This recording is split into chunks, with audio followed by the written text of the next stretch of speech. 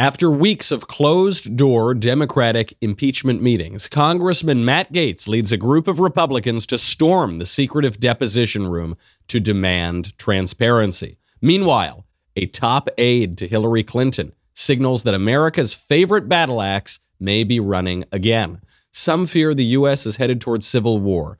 I fear a far more dreadful future. We are becoming Great Britain. We will analyze our political polarization. Then, Hillary 3.0 gets a big boost. Some good news from Syria after bad news on the domestic front. Finally, the mailbag. I'm Michael Knowles, and this is The Michael Knowles Show.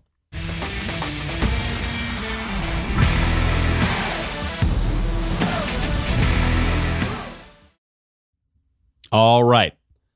So, yesterday, big fireworks fly in the Congress because Republicans stormed the impeachment proceedings. They ran down there. It was chaos. It was madness.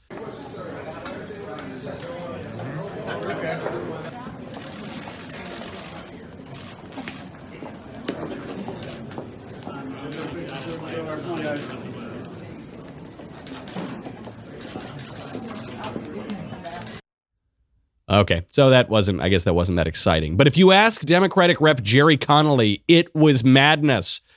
Jerry says the whole thing was threatening, shouting back and forth. I sat down and all of a sudden the room filled up with non-committee members. Initially, it was a little hard to realize what was happening. In fact, to be honest with you, I got a little concerned. Don't forget, by the way, when people regularly use the phrase "to be honest with you," it means that they're generally not honest with you. And I think that's what's coming from the Democrats. This was not some crazy kick down the doors, we're taking over, this is a coup d'etat. It was Republicans asking to be let into a room for the impeachment proceedings that they should be invited to. So not exactly threatening. But this was a total setup. This was a complete bit of political theater from the Republicans, but the whole impeachment proceedings are political theater from the Democrats. When you think about impeachment, I think what people are trying to do is they're trying to figure out what is this impeachment about. Something with Ukraine and Joe Biden and a phone call, and that's the wrong way to think about it. You have to look on the longer scale. Democrats have been trying to impeach President Trump since before he took office. Who's the guy leading the impeachment charge? It's Adam Schiff. Adam Schiff has been caught lying time and time again. Adam Schiff has been caught leaking time and time again.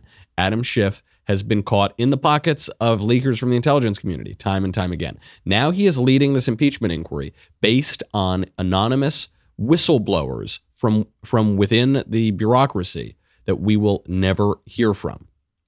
Okay, and he's passing along this information, which is hearsay, which is secondhand, from these anonymous whistleblowers who we already found out from the IG are biased. First, we found out the whistleblower, this brave, wonderful American from the intelligence community, had shown demonstrable bias of opposing Donald Trump.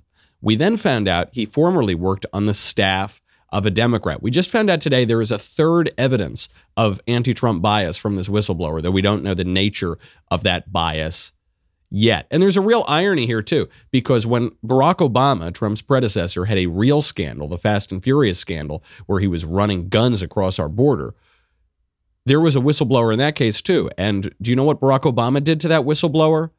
Did he exalt him? Did he elevate him? Did he bring him behind closed-door meetings to testify? No, he fired him. The guy's name was John Dodson. Everything about this case, though, is secret.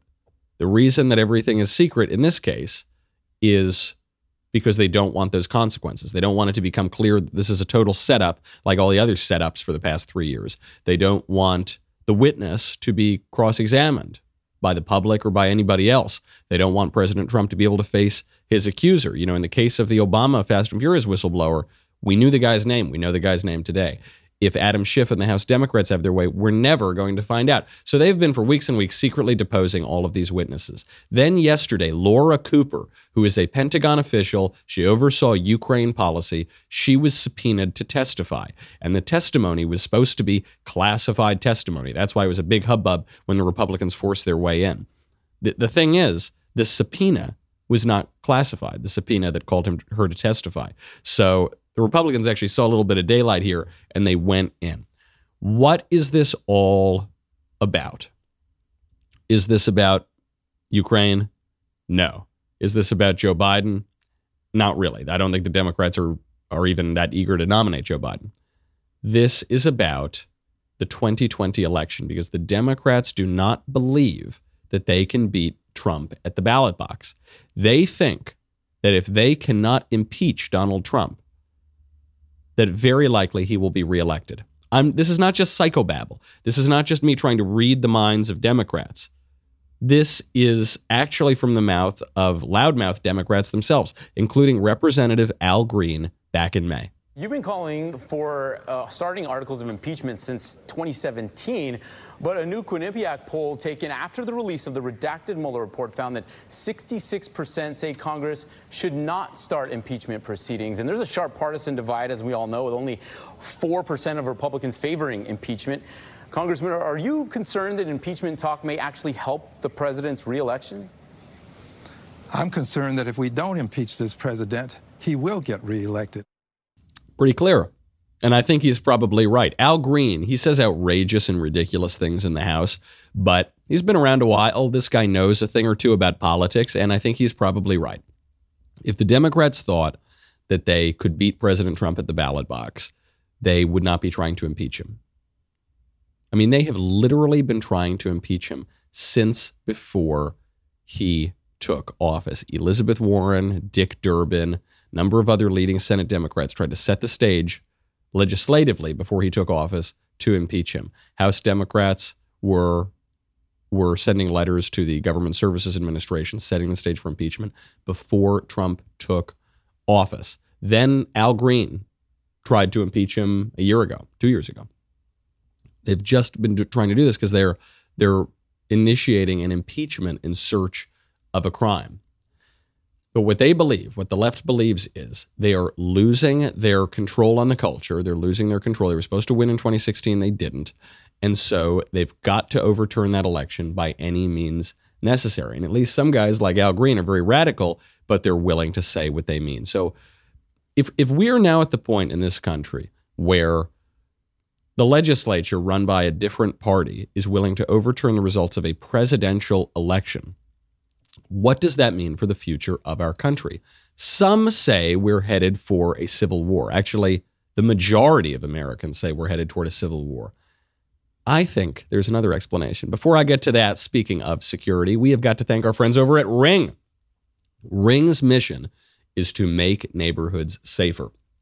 You already know about their smart video doorbells. How? Because I tell you about them all the time, and those smart video doorbells protect millions of people everywhere. They help you stay connected to your home anywhere in the world. If there is a package delivery or a surprise visitor, you will know on your Ring. So you can either be in the bedroom, or you can be at the office, or you can be on a beach somewhere. It could be a guy trying to break in and rob your house. You can talk to him, two-way audio and video. It can be your mother-in-law showing up unannounced. You probably don't talk to her. You probably just play dead. You keep all the lights off and you just wait for her to go away. Hopefully she doesn't find out that you're there. That is thanks to HD video, two-way audio. It uploads to the cloud. So if the robber steals your Ring itself, you will still have the video. It's a really amazing device. I've given it out to my friends as a housewarming gift. My producer, Jonathan Hay, Jay Hay, he had it in his house. 3 a.m, these drug-addled weirdos showed up. He was able to talk to them from his bed, and they just kind of ran away because they knew he was home. I gave it to another friend of mine when they moved into their new house, and they heard this creepy thing in the night. They thought, maybe this isn't such a great neighborhood. Who's around our house? They found out it was a possum. Now they actually like the possum, and they can see it on the little Ring camera. It's just a tremendous piece of technology, and it really makes you feel safe, gives you peace of mind. It's replacing the neighborhood watch everywhere it's being installed. It's so easy. And right now, my listeners, get a special offer on a Ring starter kit right now.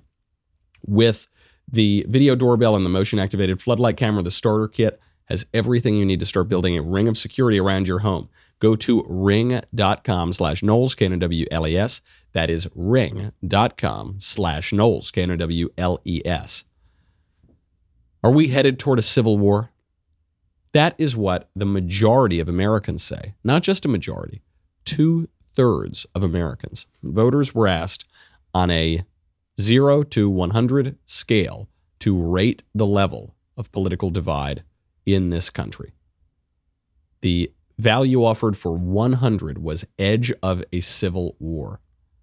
The mean response, the average response, was 67.23. That score was similar to a 70.77 score from the April poll. So you've got the majority of Americans say we're headed toward civil war. And what they would say is the likelihood of that is 67%. I don't think that we're headed toward a civil war. I think our future is even bleaker than that. I think we are headed toward becoming Great Britain. I know. I don't want this extreme rhetoric, like I've got to threaten my countrymen and say we're about to become a bunch of dirty, rotten limeys, but we are. We are headed toward becoming Great Britain. When people saw that scene yesterday at the Capitol of Matt Gaetz and the Republicans storming into the room, when you actually watch the video, it's kind of restrained. They kind of walk in. I think they ordered pizza at one point, then they walked out and the deposition went on. The British Parliament is far wilder than that. If you've ever watched Prime Minister's Questions or any video of the British Parliament, things get crazy. Here's just take a listen. This is just a little glimpse of the British Parliament. Does the Prime Minister recall that at the time after he became Prime Minister under the coalition, and at the time when he was dividing the nation between strivers and scroungers, I asked him a very important question about the windfall he received when he wrote off the mortgage of the premises in Notting Hill, and I said to him he didn't write off the mortgage of the one the taxpayers were helping to pay for at Oxford. I didn't receive a proper answer then. Maybe Dodgy Dave will answer it now. And by the way,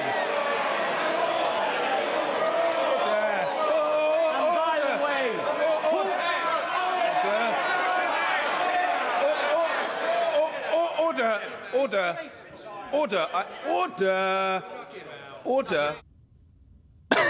I love that. That's not like that was just members of a crowd. That was members of Parliament, and they're all yelling, "Yo!" And the guy sounds like he's Trump, Dodgy Dave, Crooked Hillary, Sleepy Joe. So I think we're headed in this direction, and that's a terrible thing. That's a terrible idea because we don't really have the history, the roots, the tradition, and the kind of cultural similarity that the Brits do to pull that off. You know, at least the Brits, in the 1 minute, they can be screaming and yelling and angry and order, order, order. And then the next minute, they can be making jokes about that, which they often do. Americans are a little more earnest than those Brits, and we're more diverse, and we're much more bound up by our Constitution and by our shared experience here than we are with just the incredible length of history that the British people have. So I think probably I guess it's better than civil war if we become Great Britain. But there is a fear here too. We did become very disorderly before the Civil War as well. I guess it can go one of two ways. We can either become the yelling parliament and say, order, order, or we can start shooting each other in fields in Gettysburg. Hopefully it's the former. Let's not forget, right before the Civil War, there was a lot of strife in the legislature. There was the caning of Charles Sumner, where Representative Preston Brooks, the Democrat from South Carolina, used his walking cane to attack Senator Charles Sumner, who is an abolitionist Republican. And he nearly killed Sumner. It's not like he just whacked him once on the back. He nearly killed the guy. So are we heading toward that Civil War? I'm skeptical. You know, the Civil War involved a very serious moral question. Are we debating moral questions right now? What is the moral question we're debating? Are we debating the phone call to Ukraine? Is that a serious moral question? Possibly withholding U.S. aid to Ukraine unless they investigate their relations to the Obama administration. That's not a serious moral question. So directly, we are not debating that. There are, however, serious moral questions boiling below the surface. Abortion. We kill 1 million babies a year. And we've been debating it for 50 years. It's boiling below the surface. The nature of sex and gender. What that means for child abuse if we're going to pump little kids full of hormones and block them from going through puberty. So those big questions are there. We're just not talking about them directly. We don't have either the moral clarity of the abolitionists. We don't We don't have the local attachments of the secessionists. We don't have a serious debate. So I don't know that we're headed towards civil war. I think we're going to become Great Britain. That's a very bad thing because impeachment will run roughshod over the executive branch. And what it will do is create more or less congressional supremacy, just like you have parliamentary supremacy in Britain. That's just not good. Our framers of our Constitution, our founders, considered that. They said, should we just make Congress the main branch of government? And ultimately they said no. And they wrote about this in Federalist 65. Alexander Hamilton wrote this. And he dealt with the question of impeachment. If you give the Congress too much power in impeachment, then the executive, the president, will just sort of be a puppet to serve at the will and the pleasure of the Congress. So what Hamilton wrote in Fed 65 is, quote, a well-constituted court for the trial of impeachments is an object not more to be desired than difficult to be obtained in a government wholly elective. The subjects of its jurisdiction are those offenses which proceed from the misconduct of public men or, in other words, from the abuse or violation of some public trust. They are of a nature which may with peculiar propriety be denominated political, as they relate chiefly to injuries done immediately to the society itself. In other words, you're not going to impeach a president because he jaywalked 20 years ago. You're not going to impeach a president because he has unpaid parking tickets. You're going to impeach a president for the acts that he does that violate the public trust, that are political. Except where are you going to get a court to try these impeachments? Because you want a well-constituted court that isn't just going to use impeachment as a power grab. And that is very difficult to find. So Hamilton goes on. The prosecution of these injuries, for this reason, will seldom fail to agitate the passions of the whole community and to divide it into parties more or less friendly or inimical to the accused. In many cases, it will connect itself with the pre-existing factions and will enlist all their animosities, partialities, influence, and interest on one side or on the other. And in such cases, there will always be the greatest danger that the decision will be regulated more by the comparative strength of the parties than by the real demonstrations of innocence or guilt. It is like Alexander Hamilton is looking into a crystal ball and seeing Adam Schiff's smug little face looking right back at him. And he says, this is a bad idea. We don't want this to happen. So they ultimately decide, is it going to be tried in the House? Is it going to be tried in the Supreme Court? And they ultimately decide on the Senate. Not because they think the Senate is some great body. They just think it's the least bad body of all of them to try it. So Hamilton goes on. He says, quote, where else than in the Senate could have been found a tribunal sufficiently dignified or sufficiently independent? What other body would be likely to feel confidence enough in its own situation to preserve, unawed and uninfluenced, the necessary impartiality between an individual accused and the representatives of the people, his accusers? So Hamilton and the founders and framers feared this. They did not want a sort of parliamentary supremacy, the supremacy of the House of Representatives over the executive. They're putting this in impeachment. Let's not forget, impeachment was not invoked very often. We did it to Andrew Johnson in the 1860s. Then we didn't do it again until Richard Nixon in the 1970s. Then we did it 20 years later to Bill Clinton. Then looks like we're going to do that 20 years later to Donald Trump. The speeding up of that means that you are getting the Congress to more or less treat the president like a prime minister, just as someone who is serving when he wants to serve them. And actually, on that point, it's important to note that Hillary Clinton might run for a third time.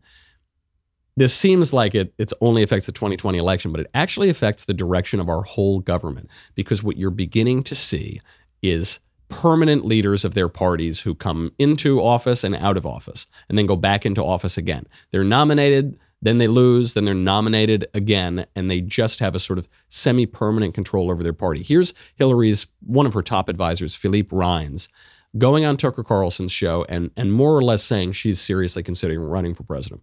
A man who has served for decades as one of her closest aides, Philippe Rines. Philippe, great to see you tonight. You too, Tucker.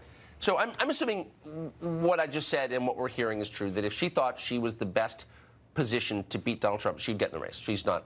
I would take issue with the Macedonia part, but other than that, she ran for president because she thought she would be the best president. If she still thought that now, if she thought she had the best odds of beating Donald Trump, I think she would think about it long and hard. I know. So she's not. She hasn't foreclosed the possibility. I guess she has not. That's what I'm saying.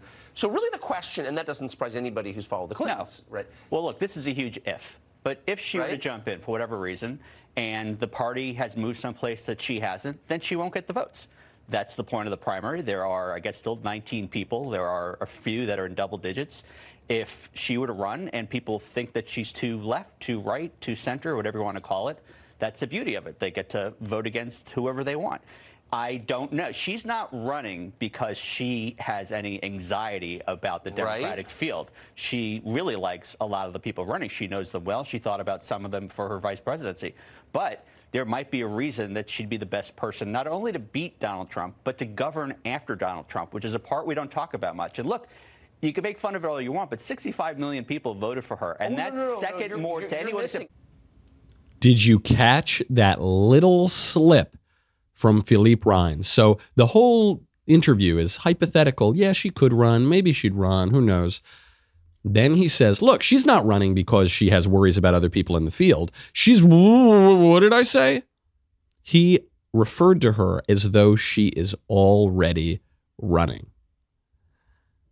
And anybody who's ever followed the Clintons knows the Clintons do not go away. In the event of a nuclear holocaust, the two survivors will be the cockroaches and the Clintons, all right? They just survive political scandals. She is behaving as though she's running.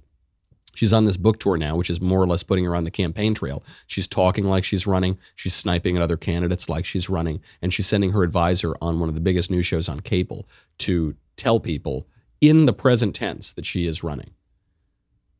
And say the reason she's running is not that she doesn't like these other candidates. It's that, oh, whoops, oh, did I say that? This is probably the clearest sign yet that we're becoming Great Britain. Before we get to that, we have to thank our friends over at We the People Holsters. It is very, very important to have a good, reliable holster for your firearm. You go, you invest money into your firearm. The firearm is designed to keep you and your family safe. You clean it, you take it to the range, you're all ready to go.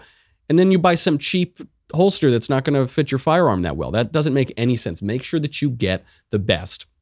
You can get the best from We the People Holsters starting at just $37 to get custom-made holsters right here in America. Their designs are made in-house. They even have their own 3D design team, which measures every micromillimeter of their guns to ensure the perfect fit. Their unique and intuitive design allows for you to easily adjust both the cant and ride of your holster so that it will fit comfortably and securely at all times. These are really, really high quality. They fit your gun perfectly, just like a glove, and they have really great designs. I also love that they're designed and made here in America. That just adds to the whole ethos of the thing. But most importantly, I like the functionality because they fit your gun so, so well. Go to wethepeopleholsters.com/Knowles, Knowles. Get yours today. Every holster ships free, and it comes with a lifetime guarantee. Enter the code Knowles, Knowles. Receive an additional $10 off your order. So now you're looking at, what, $27 to get a real top-of-the-line holster. It's an incredible deal. Defend the Constitution and support a great American business. Satisfaction guaranteed. WeThePeopleHolsters.com/Knowles, Knowles. Offer code Knowles, Knowles. So you got Philippe Rines going on TV saying Hillary's running. You've got a New York Times op-ed also raising the prospect of Hillary 3.0. And that came out.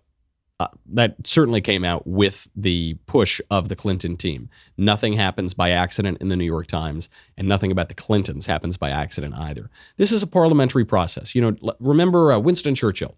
Winston Churchill was the prime minister 1940 to 1945. Then he gets kicked out of power. Then he returns as the prime minister 1951 to 1955. This is what happens in parliamentary governments. You have long-term leaders of parties, and when the party comes into power, then the leader of that party generally becomes the prime minister. That's the direction we're headed in. We shouldn't do that. This happens when people mistakenly believe they want to become more democratic. So they say, yeah, if we want to be more democratic, then the institution elected by the people should dominate the whole federal government. The founders considered that. They thought it was a very bad idea. We have the most brilliantly constituted republic in the history of the world. We have an incredible and delicate balance of powers and a separation of powers that has allowed our country to thrive. A separation of powers between the three branches of government, the legislature and the judiciary and the executive. This corresponds, just to show you how brilliant our founders were, this corresponds to the tripartite soul. This corresponds to the three aspects of our soul, the logos, the ethos, and the pathos. So the sort of emotional part, the part that responds to feeling, the pathos, that would be represented in the legislature. The sort of raw, pure, unadulterated, logical part is represented in the judiciary, the logos. And then the ethos, the spirited part of the government and of our own persons, is represented in that executive, who is the spirited part of the country. All three. Now, do they work perfectly? Of course not, because it's a human institution, but they've worked very, very well. We then also separate powers from the federal government to the state level to the local level.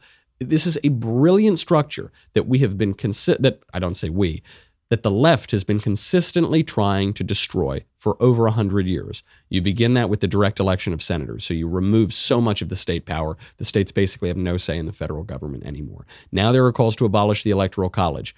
Now there are going to be calls to abolish the significance of presidential elections, to abolish the legal basis for impeachment proceedings and basically just let the House of Representatives do whatever they want to do. Even if it sort of works in the UK, that doesn't mean it's going to work here. And it doesn't really work that well in the UK, but at least the UK is such a unified people and they have such a long history and they're so peculiar that they don't even really need a constitution in the UK because of the weight of history. In the United States, we do. We're a very, very young country. We take in more immigrants than anybody in the history of the world every year, and we try to assimilate them into American culture, though the left increasingly doesn't want us to do that. We have very little that holds us together. We need to preserve this delicate structure that has served us well for so long. The left doesn't want that to happen. You know, I've got some very, very bad news from the campaign trail. This is really, I hope it doesn't happen, but I've got to let you know, Julian Castro may drop out of the 2020 race. And when Julian Castro, the man who made presidential history by endorsing abortion rights for men during a presidential debate, when he drops out, I'm pretty much done with this presidential election. You know, what he's doing is he's saying, if we don't raise $800,000 in the next 10 days, my campaign is over. Now, what he's trying to copy is Cory Booker's strategy of saying, if we don't raise $1.7 million in 9 days, the campaign will be over. And he did it, and he made a lot of money. So Castro has actually given his voters a pretty good deal. Castro is also polling at 0.6%. So I don't think his campaign is long for this world. I'm going to be very sad when it goes away. It's one of the most ridiculous and frivolous campaigns I've ever seen. So we wish him well. I don't know, maybe I'll donate just to keep him on that debate stage. We have got to get to one amazing little clip from AOC trying to grill Mark Zuckerberg, doing her best Charlie Day impression from Always Sunny, and some actually pretty good news out of Syria. Then we got the mailbag, but first I got to say goodbye to Facebook and YouTube. Head over to dailywire.com. $10 a month, $100 for an annual membership. And by the way, you get access to some of the greatest fashion in the entire world. I am telling you right now today, as we face down cancel culture, as we face down the left's censorship and nonsense, you can head over, whether you're a subscriber or not, you can head over to the Daily Wire store at Amazon and you can get this sweet-looking, fashionable, cool and hip cancel culture t-shirt. I will be your model. How about that? How great does that look? I should go on a catwalk or something. Head on over to dailywire.com. Head on over to that Amazon store. We will be right back with the mailbag.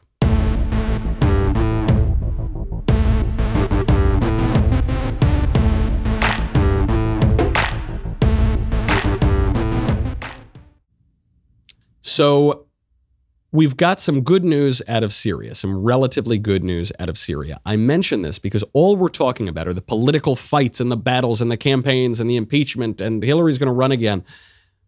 You remember 2 weeks ago, President Trump announced the decision to redeploy troops out of northern Syria.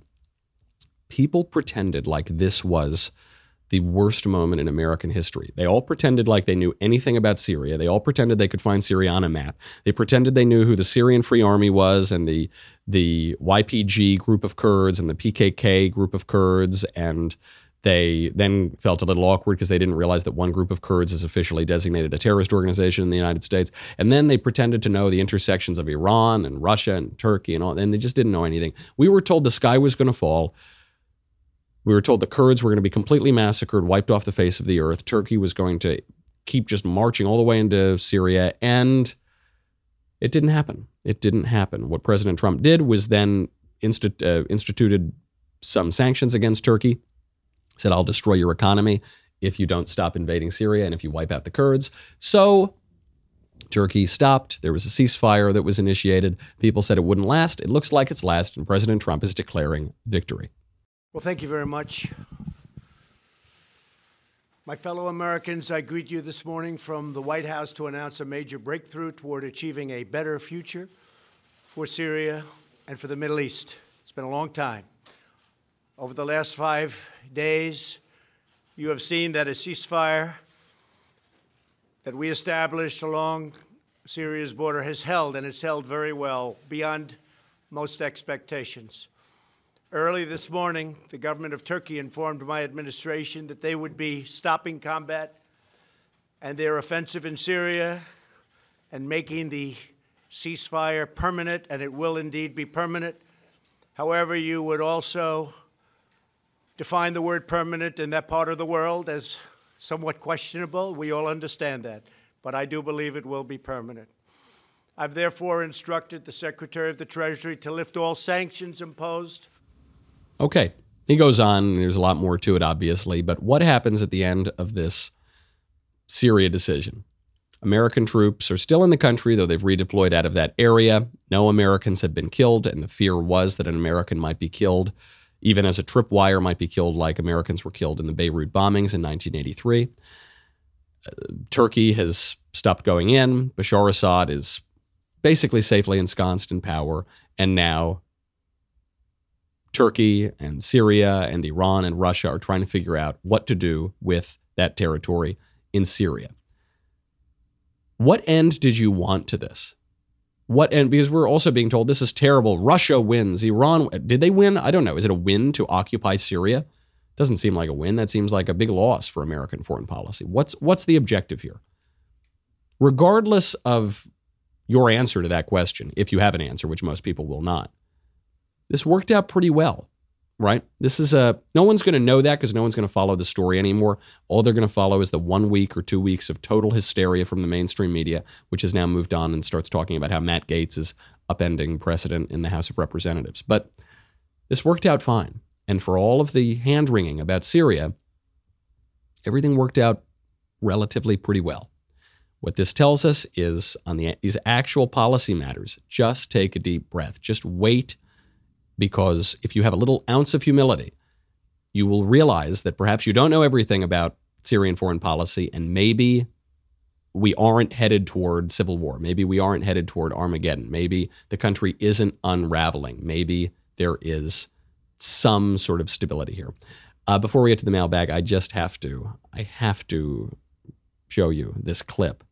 Take a listen to Alexandria Ocasio-Cortez grilling Mark Zuckerberg. So you have Alexandria Ocasio-Cortez, by her own admission, not the expert. Let's put it that way. Okay, not the brightest bulb in the pack, not the sharpest tool in the shed. Grilling Mark Zuckerberg, one of the most intelligent people on earth.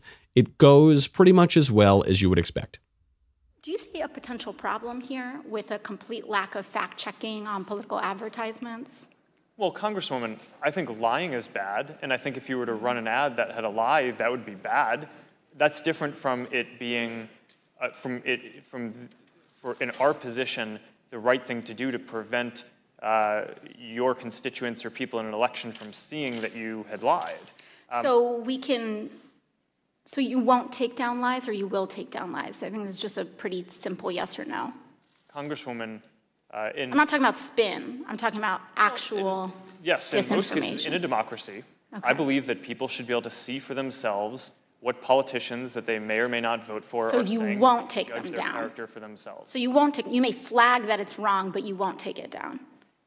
Congresswoman, it depends on the context that it shows up. Organic post, ads, Right. the treatment is a little One more question. She obviously doesn't know very much of what she's talking about. You could make that statement after almost anything that AOC says. What Mark Zuckerberg could have responded, though, and he was trying to keep his composure and seem like he's being very respectful, that's why he keeps referring to his congresswoman, is she's asking him to censor her political opponents. She's saying, you're not going to take down things that I deem lies in politics. In politics, each side is always calling the other side liars.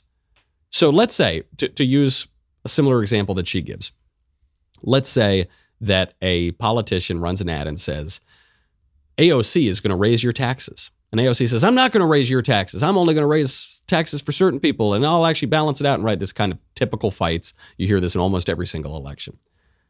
And AOC says, I demand you take down that post that says I'm going to raise your taxes, which is more or less what she's asking for. What if it were a TV commercial? AOC is going to raise your taxes. I'm AOC's opponent, and I approve this message. Are you going to demand that cable providers take down that message because AOC doesn't like it? What if it's a palm card? What if it's a little pamphlet that's sent in the mail? Are you going to demand that the post office censors that palm card, censors that campaign information? No, of course not. But with Facebook, they see an opening. Because Facebook has so much power and it's so new that they see an opening for the left to just grab hold of this entire institution. And Zuckerberg acquitted himself pretty well, and he refused to kowtow to her. AOC is also upset that Mark Zuckerberg has been having dinner with conservatives, and she goes after him. In your ongoing dinner parties with far-right figures, some of who advance the conspiracy theory that white supremacy is a hoax, did you discuss so-called social media bias against conservatives, and do you believe there is a bias? Congresswoman, so I don't remember everything that was in the question. That's all right. I'll move on. Can you explain why you've named the Daily Caller, a publication well-documented with ties to white supremacists, as an official fact-checker for Facebook? Congresswoman, sure. We actually don't appoint the independent fact-checkers. They go through an independent organization called the Independent Fact-Checking Network that has a rigorous standard for who they allow to serve as a fact-checker. So you would say that white supremacist-tied publications meet a rigorous standard for fact-checking? Thank you. Congresswoman, I would say that we're not the one assessing that standard. The International Fact-Checking Network is the one who is setting that standard. So this is why you can't let AOC control Facebook, is because she says, look, I'm not trying to censor people who put spin. I'm just trying to censor, liars. And then in the very next sentence, she refers to the Daily Caller, which is a completely mainstream conservative outlet, as a white supremacist outlet. There's no basis for that whatsoever. So she's a liar. Does she get censored on Facebook? Probably not. But what she would do is any organization to the right of Hillary Clinton, probably any organization to the right of Bernie Sanders, she would censor from Facebook. And it's just that, it's the arrogance. It's that smug, unbelievable arrogance. She says, you've been having dinner with these far right figures. So, listen to this just fruit salad of words. Some far right figures, some of whom believe the conspiracy theory that white supremacy is a hoax. So she's saying the premise is our government is white supremacist, that we're pretty much living in the antebellum South. We're living with slaves, black slaves, on the basis of their skin color, and we're living in this, kind of fever dream of leftists. And if you don't believe that, if you don't think we're living in the pre-Civil War South, then you're a conspiracy theorist. That's what AOC is saying. Watching her try to grill Mark Zuckerberg did remind me, I think this was actually a reenactment with Charlie Day playing AOC on Always Sunny in Philadelphia. Look, buddy, I know a lot about the law and various other lawyerings. Where did you go to law school again? Well, I could ask you that very same question. I went to Harvard. How about you? Where? Yeah. I'm pleading the fifth, sir. I'd advise that you do that. And I'll take that advice into cooperation, all right? Now, let's say you and I go toe-to-toe on bird law and see who comes out the victor. No. And with my lawyerings, and all my various... No, not at all. All right, let's get to the mailbag now that we've seen that reenactment of AOC. From Evan. Hey, Michael, being that you have the best hair at the Daily Wire, partially due to Keeps, I was wondering, what kind of hair products do you use? I woke up like this. Also, just a little bit of spray to kind of hold it in place. From Claire. My friend is Christian and will marry an atheist this year. Her fiancé is a wonderful man, and I'm thrilled she's happy. However, since I am a Christian and will be standing next to her for her wedding, I feel like I have a responsibility to say something. Interested to know your thoughts. Thanks. Well, how likely is he to come on over and see the light is part of the question. Another question is, how are they going to raise the kids? If they're going to raise the kids atheists, it's probably not going to work. If they're going to raise the kids Christian and the husband will kind of go along with it, okay, that's a good start. The other question is about the wedding itself. The Catholic Church still has a fairly rigorous standard for this. They've kind of loosened up rules a little bit after the loosey-goosey mid-20th century. But, in the Catholic Church, marriage is a sacrament. It's not just like something you can do on the beach in your flip-flops. There are a lot of kind of aspects to it because it is a real sacrament. And so there's a long period of talking to priests and doing pre-marriage training, which is called pre-cana, and you're really sussing out a lot of these questions. So the question is, you're a Christian, your friend is a Christian. What does it even mean to be standing next to her? Is this going to be in a church? Well, if the fiancé is agreeing to be married in a church with a priest or a pastor, and there's a kind of liturgy to it, and they're saying this is a sacrament before God, then, I don't know, I guess he's probably heading down the right path, and you should encourage him along the way.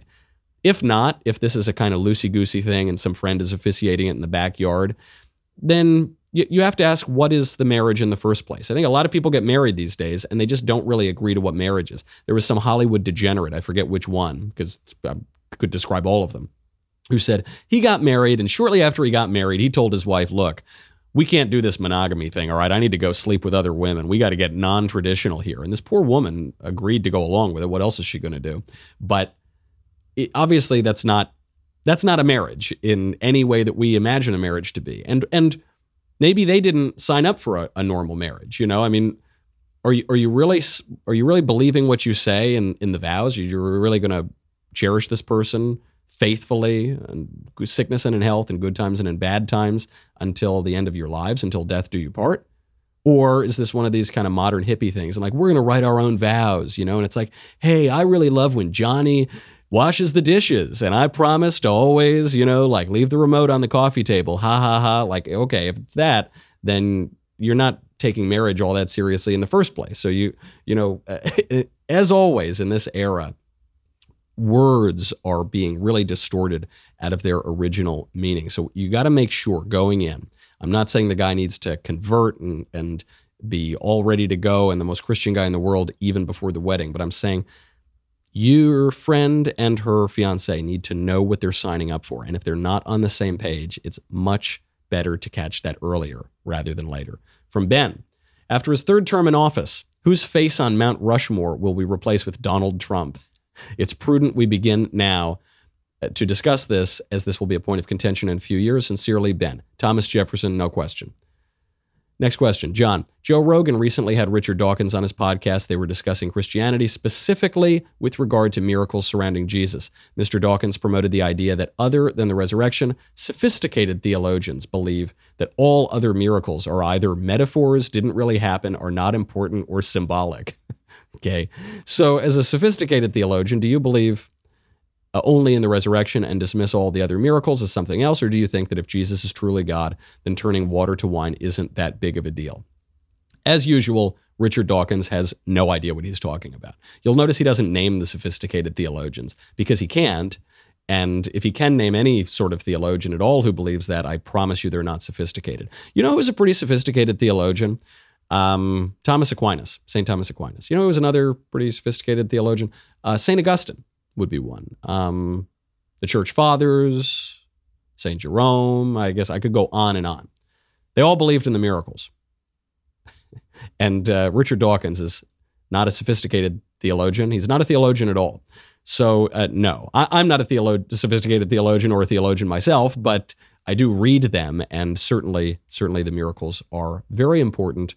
They are essential to Christianity. Also, ask yourself this.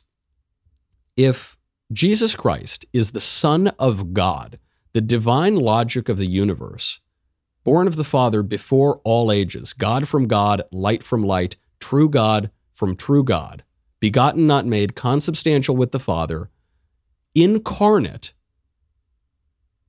incarnate of the Holy Spirit, conceived in a virgin, born into this world, dies on the cross to redeem man from his sin, then 3 days later rises from the dead. You can go along with all of that, but you can't believe that he turns water into wine?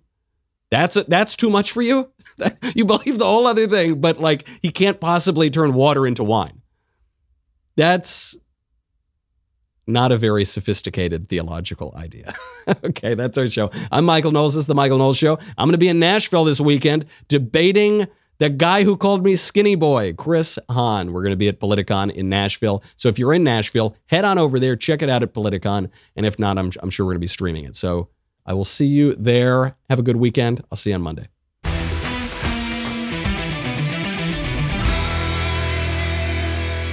If you enjoyed this episode, and frankly, even if you didn't, don't forget to subscribe. And if you want to help spread the word, please give us a 5-star review and tell your friends to subscribe. We're available on Apple Podcasts, Spotify, and wherever else you listen to podcasts. Also, be sure to check out the other Daily Wire podcasts, including The Ben Shapiro Show, The Andrew Klavan Show, and The Matt Walsh Show. The Michael Knowles Show is produced by Rebecca Dobkowitz and directed by Mike Joyner. Executive producer, Jeremy Boring. Senior producer, Jonathan Hay. Our supervising producer is Mathis Glover. And our technical producer is Austin Stevens. Assistant director, Pavel Wydowski. Edited by Danny D'Amico. Audio is mixed by Mike Coromina. Hair and makeup is by Jesua Olvera. And our production assistant is Nick Sheehan. The Michael Knowles Show is a Daily Wire production. Copyright Daily Wire 2019. On the Matt Walsh Show, we're not just discussing politics. We're talking culture, faith, family, all of the things that are really important to you. So come join the conversation.